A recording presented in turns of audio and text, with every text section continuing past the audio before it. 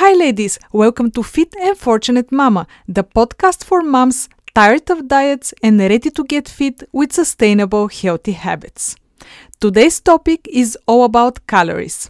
Do they matter for the way you look? Do you need to count them? Spoiler alert, you don't. And what are better ways to be in shape without being a slave to a tracking app? But before we dive into the topic, I got a question from one of you on Instagram and I wanted to answer it here. Here it is. Hi Adelina, I found your podcast. I like how useful and step-by-step the advice is. If you don't mind me asking, I was just wondering what's the difference between listening to the information on the podcast and working with you? Good question, and I'm so happy you find the podcast useful. So I talked recently on my Instagram about information not being the same as transformation. So just because we know the facts doesn't mean that we're actually going and implementing them in our lives. So of course a coach is going to help you with the implementation, but I still thought about it after I got this question, and I can think of a few groups of moms that can be okay with just the free information on Instagram and the podcast, and some moms that can benefit more from working with a coach and signing up for my program. So here it is.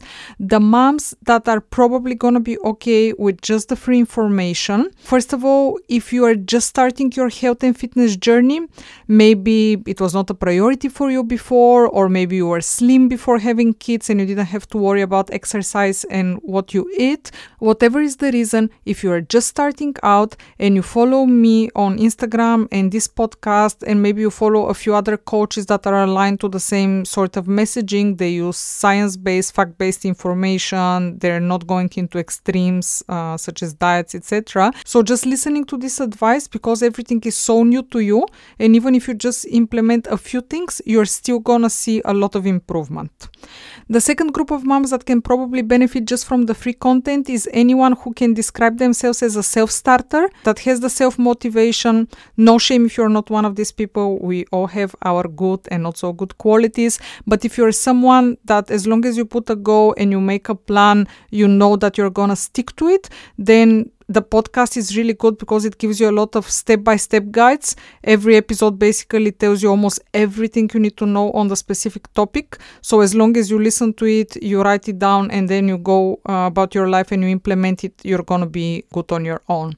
And then moms that would of course benefit from the free information too, but might see better results if they actually sign up for a coaching program, would be someone that has tried a lot of things during the years, different diets, counting calories, different classes, exercises, and you either don't see any results or you had results, but then you went back to your old ways and you're not able to keep up your progress. So someone like this would definitely benefit from having a coach, just someone that can tell you this is what you're doing wrong, this is what you need to change, and just give you really guidance of why you're putting so much effort behind it, but you're not seeing results. The second group of moms that would benefit from a coaching program would be someone that has a difficult time implementing things on their own. Maybe in other areas of your life you do it, but for exercise and for eating healthy, you are really struggling with motivation. If you're someone that on Sunday says, okay, from tomorrow I'm starting a really consistent workout routine, and then it's Thursday and you haven't done even one exercise, then definitely someone keeping you accountable will help with that. A few ways that my program helps my clients with this is we have bi-weekly calls where we coach on everything from mindset, what's blocking you of doing these things, why you don't have the motivation, what's your deep reason for doing this, to just day-to-day challenges that you have and how to solve for this so you can be consistent with your program. We also have a weekly check-in form. And also WhatsApp is a big one for me and my clients, for them to really get results. They know that they can message me anytime with any questions they have. I usually reply within a day. To be honest, I reply more often, but I say it's maximum within a day. And it's really helpful to make decisions on the go and to get support. And I'm also known for surprisingly dropping a message. And I just say something like, how is your week going? And then they'll tell me everything. Did they follow the plan? plan? Did they exercise? Did they not? I don't ask them. I just say, how are you doing? And they spew it all out.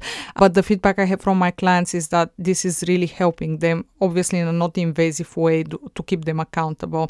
And then by the end of the 8 weeks, then all of this is already a habit, so then they can go on their own without this accountability.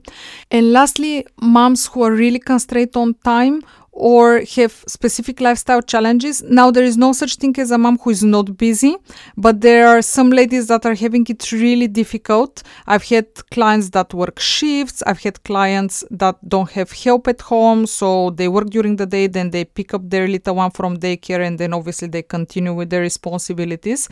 I've had a client whose biggest problem was that she had to finish the leftovers from her boy, and he was a very picky eater, so this was a lot of leftovers, and it was completely messing up her eating routine.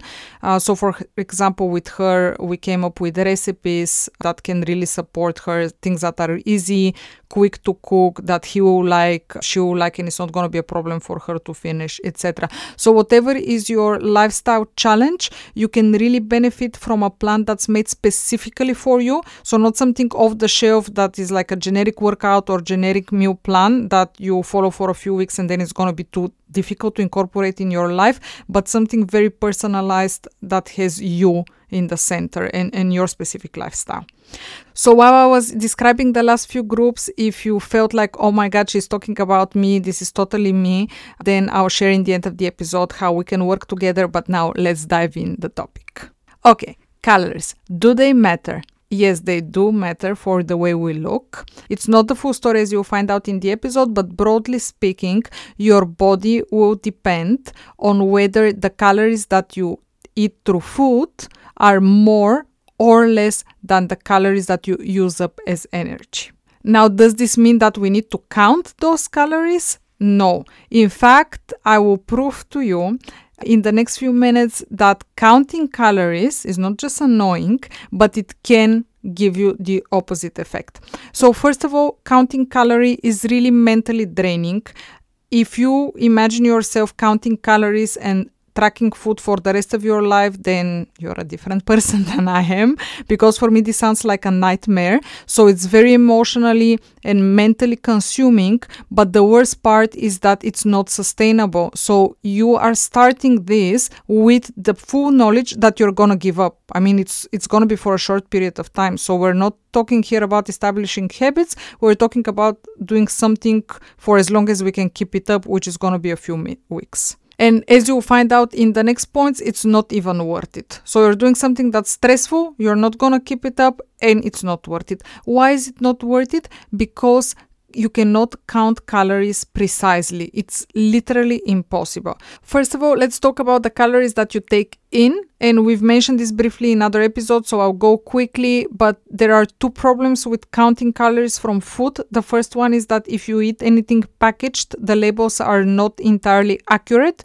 You can be eating and imagining that you're consuming a certain number of calories, and actually it can be up to 30% more. And also we talked about something called caloric availability, which is that depending on the kind of food you eat, like fats, protein, carbs, your body is actually absorbing a different percentage. Because for some foods like protein, your body is burning calories while it's also digesting the food. So the first argument against counting calories is that even if you're super precise, and by the way, a lot of people are not, so that's another problem, with counting how many calories you're eating, you can never get to the exact count. The second problem is that you can also not estimate precisely how many calories you're burning out. If you look at the calories that you're burning from exercise, also we talked in previous episodes that some of the devices and gadgets you're using can overestimate your burnt calories by as much as 45%. So imagine you've eaten a packaged food that's understating calories by 30%, and then you're going to a workout and you think you're burning 45% more than you are. So this is almost doubling your calories already by 75% without even realizing it. So really, why bother? And when we move away from exercise, it keeps getting worse. So the biggest percentage, like 2/3 of the calories that you burn, is actually by your body keeping you alive. You breathing, your heart beating, your brain working.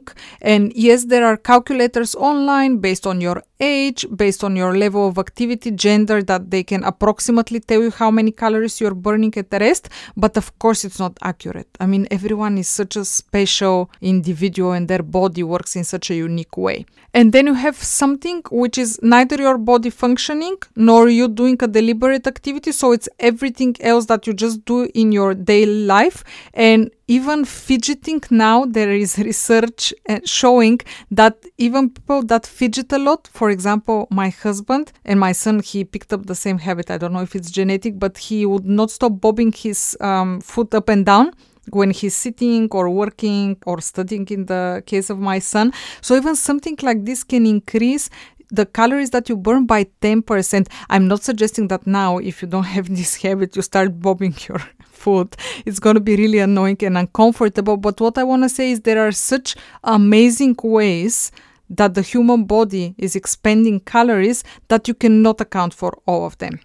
Okay, by this stage, if you are annoyed or confused, I don't blame you, because I told you that calories are important for the way you look, but at the same time, I told you that it's a complete waste of time counting them. So you're probably wondering, okay, what do I do? Luckily for you, I have my balance eating framework that I use with my clients with very good results, and I've used for myself for years. And the reason this framework works is because it's sustainable. So it might not be as accurate as counting calories, even though we found out even counting calories is not accurate, but it works because if you decide that you care about your health and your appearance for the next few years or the next few decades, you can absolutely, after a few weeks of adapting to it, you can absolutely live like this. So the framework has 4 steps, and I'm gonna take you through all of them today, but don't worry about memorizing or writing them down, because I have a free guide which already has a summary of all of them. It's called the Balance Eating for Beginners, and if you haven't downloaded it before, I'm gonna put the link in the description of the episode. And if you have downloaded it, it's still worth listening to this episode, because the guide is just a summary, and obviously now we're gonna dive into the details. I've also gotten some questions from some of you that are already using the guide, so I'm gonna be addressing those also today. So listen up. The first step of the balance eating framework is the type of food. So here we're talking about whole foods or minimally processed foods versus highly ultra processed foods. So what's an ultra processed food? Well, it always comes in a pack, but just being packaged doesn't make it ultra processed. It has to have a very long list of ingredients, and the ingredients would be things that you know don't exist in nature. Often there would be a combination of just random letters and numbers that don't mean anything to you, or you might see something like stabilizers, emulsifiers, sweeteners, colorings. So all of this is a red alarm for ultra processed food. Now, there are 2 ways that ultra processed foods make you eat more. So again, the reason why we have this framework is because we want to reduce our calories naturally without counting them. So this is why we care if something is actually making us eat more calories, like processed foods. So the 2 ways processed food is going to make you consume more calories is, first of all, a lot of processed foods are designed in a way to make you want to eat more. One of my favorite studies is, so scientists got 2 groups of people, and they gave them the same food to eat, but one was in a minimally processed or whole food form, and the other one was in highly processed foods. So imagine one group would eat something like grilled chicken breast with mashed potato, and the other group would take the exact same calories. So if the first group's meal was, 400 calories, the second group would eat 400 calories of the equivalent of, let's say, fried chicken from a fast food chain with maybe potato chips in a bag. So they both consume the exact same food. they're gonna consume the exact same amount of calories, but one would eat it in whole form and the other one would eat the packaged or the ultra-processed alternative. And then they were free to eat anything else that they want, but they had to consume these meals that the scientists designed for them. So what happened is the group that was eating the whole foods was feeling full and satisfied, and they rarely had to snack or take a second serving. And the group that was eating the processed food was always wanting more. They either needed a second serving or they needed to snack shortly after they've had the meal. And then obviously over time the second group was gaining weight. So this is the first way that ultra-processed foods are making you consume more calories. And the second problem with ultra-processed food is that it's really messing up with your gut bacteria, and then it's messing up with your hormones. You have hormones in your body that are telling you whether you're full or whether you're hungry. And over time, if these hormones stop functioning properly, this is when you don't know when to stop. And then you just keep on eating and consuming more calories. So the first step of the framework is, as much as possible, choose whole foods, or if you're out and about on the go, there are still a lot of options for clean packaged foods. And if you're not sure, you can message me on Instagram. I have a list of things that I buy. I don't mind sending some photos. Maybe I'll do a post later on about this. So even if you stop the episode right now and you don't listen to any of the other steps, which I don't recommend because they're also very good, you're still gonna see a huge improvement just by prioritizing whole foods. Step number 2 of the framework is how you combine the different food groups, which is protein, carbs, and fats. You might have heard of macros tracking or macros counting. This is the same principle, which is that for the way we look and the way we feel, it matters what's the proportion of protein versus carbs and fats. But again, we are not going to count or write down or track anything with this framework. So you're getting the benefit of macros tracking without actually having to track anything. And how do you do that? You have a minimum or maximum number of meals on which you put a certain group. This sounded complicated. Give me a second to explain it. So starting with protein, you need to have protein with every single meal. I've already talked about protein in the fat loss versus weight loss episode, and you hear a lot about protein in this podcast. It doesn't mean that you only eat protein, because by the way, I've done it and I ended up with a terrible hormonal imbalance. I'm not saying eat only protein. I'm saying protein is very important. You have to have a big quantity of it in your days, and you have to have it on every single meal. Next up, it's low carb vegetables. So we want to have low carb vegetables at least 2 times a day. So let's say your lunch and your dinner, or even if you want to add some low carb vegetables with your breakfast, if you're having eggs, for example, that's not going to hurt. And if you're wondering what's a low carb vegetable, very loose guideline is just think about vegetables that grow above the ground, and then vegetables that grow under the ground like carrots or potatoes are going to be the higher carb vegetables. So low carb vegetables we want to have at least 2 times a day. And then carbs, which is going to be the high carb vegetables, the fruits or grains such as quinoa, oats, we want to have these 2 times a day. And lastly, healthy fats, avocado, seeds, olives, we want to have at least once a day. Now, you should not be hungry. This is not about restricting yourself. This is not about being on a diet. These are generic averages and guidelines. So if you feel hungry after the day of food I just described, you start adding more food starting from the top. So first you add more protein. If you're still hungry, then you add more vegetables, then more carbs, then more fats. But don't be hungry, please. This is not the intention. We don't want to be on a diet. I promised you this framework you can do for years and years, and you cannot survive years if you feel hungry and irritable all the time. Okay, now that you have your macros, step number 3 is you need to pay attention to the quantities that you eat. And again, we're going to do an approximation. So the protein that you're eating on every single meal needs to be approximately the size of your palm, including your fingers. So if you tell someone stop and you put your hand up, the whole hand that you see, That's the palm with the fingers is your protein size. Now, ladies, don't go obsessing about the exact sizes. Again, this is an approximation, so you don't have to count or track. I have a friend, she knows who she is.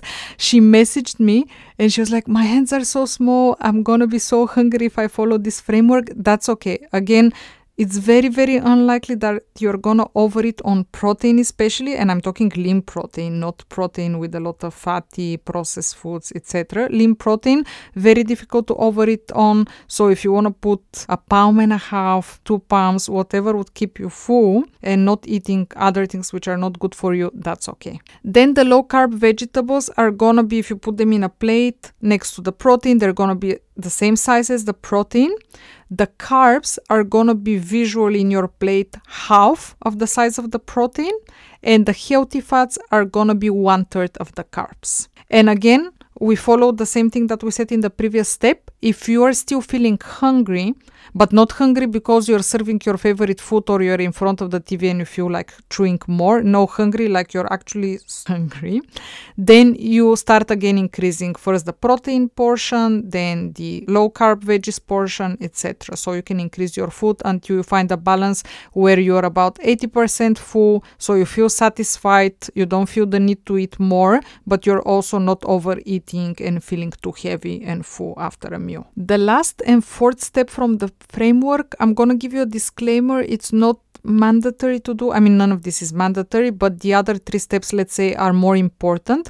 The 4th step is also important, but it's a little bit more demanding. You'll hear in a minute. So if you can try to do it at least on majority of the days without stressing out too much about the days that you don't do it, you're still going to see better results. And this step is timing your carbs around your workouts. So, for example, if you work out in the morning, then your carbs are going to be in your breakfast and your lunch. And if you work out after work, the carbs are going to be in the afternoon snack and the dinner. And then the rest of the meals, you're going to have more protein, more low carb veggies, more fats. So again, if this is too demanding for you, definitely start with the other 3 steps first and then see if you can also add this on. But if you cannot and it feels too stressful, the only thing I would suggest is if you ever want to have treats, then at least try to have them around your workouts, because majority of treats are going to be high carb, high sugar. Or if you're going out and you know that you're going to indulge on a lot of carbs, maybe you're going to a pizza place or you're going to a friend's house and they're going to cook pasta, then try to balance this on your other meals. For example, if you're going out in the evening and you know your dinner is going to be very carb heavy, then try for lunch maybe to have salmon with some salad. Just balance your other meals that they have more fat, protein, and low carb veggies. All right, ladies, that's it. The 4-step framework for balanced eating that allows you to get in shape without having to count your calories. Don't forget that if you want the guide, which has a summary of everything I discussed, you can find the link in the episode notes. Now, if you enjoyed this, if you found it useful, if you were like, oh my God, why was I wasting my time and my energy counting calories when I can do this? I would love it if you can share this episode with a friend. This podcast is new, it's still a baby, so the more people can listen to this messaging, I'm hoping that eventually less women would feel the need that they have to do fat diets and really risk their health. So if you can help me with this message by spreading it around to your friends, by sharing this or one of the previous episodes, this would be amazing and I'm going to be so grateful. If you listen to the beginning of the podcast and you felt that you fall in one of the groups of women that need professional support, that need to hire a coach and sign up for a program, and again, these groups were if you've tried a lot of different things, if you don't have the motivation to do it on your own, or if you're very pressed on time and have specific challenges in your days, then I invite you to book a free discovery call with me. What happens during the discovery call is that you share all of your issues, your goals, and then I give you a step-by-step plan of what we're going to focus on to solve your problem and reach your goals if we work together, and then you make a decision if you want to sign up for the 8-week personalized coaching program. If you want to book the call, you can go again to the episode description and there will be a link to my website, which is fitandfortunatemama.com, where you can book your call. And of course, always, I would love it if you message me on Instagram, if you have questions that you want me to cover in future episodes, if you want to ask me anything on the information we covered today. I love connecting with you, so keep the messages coming. Have a great week ahead.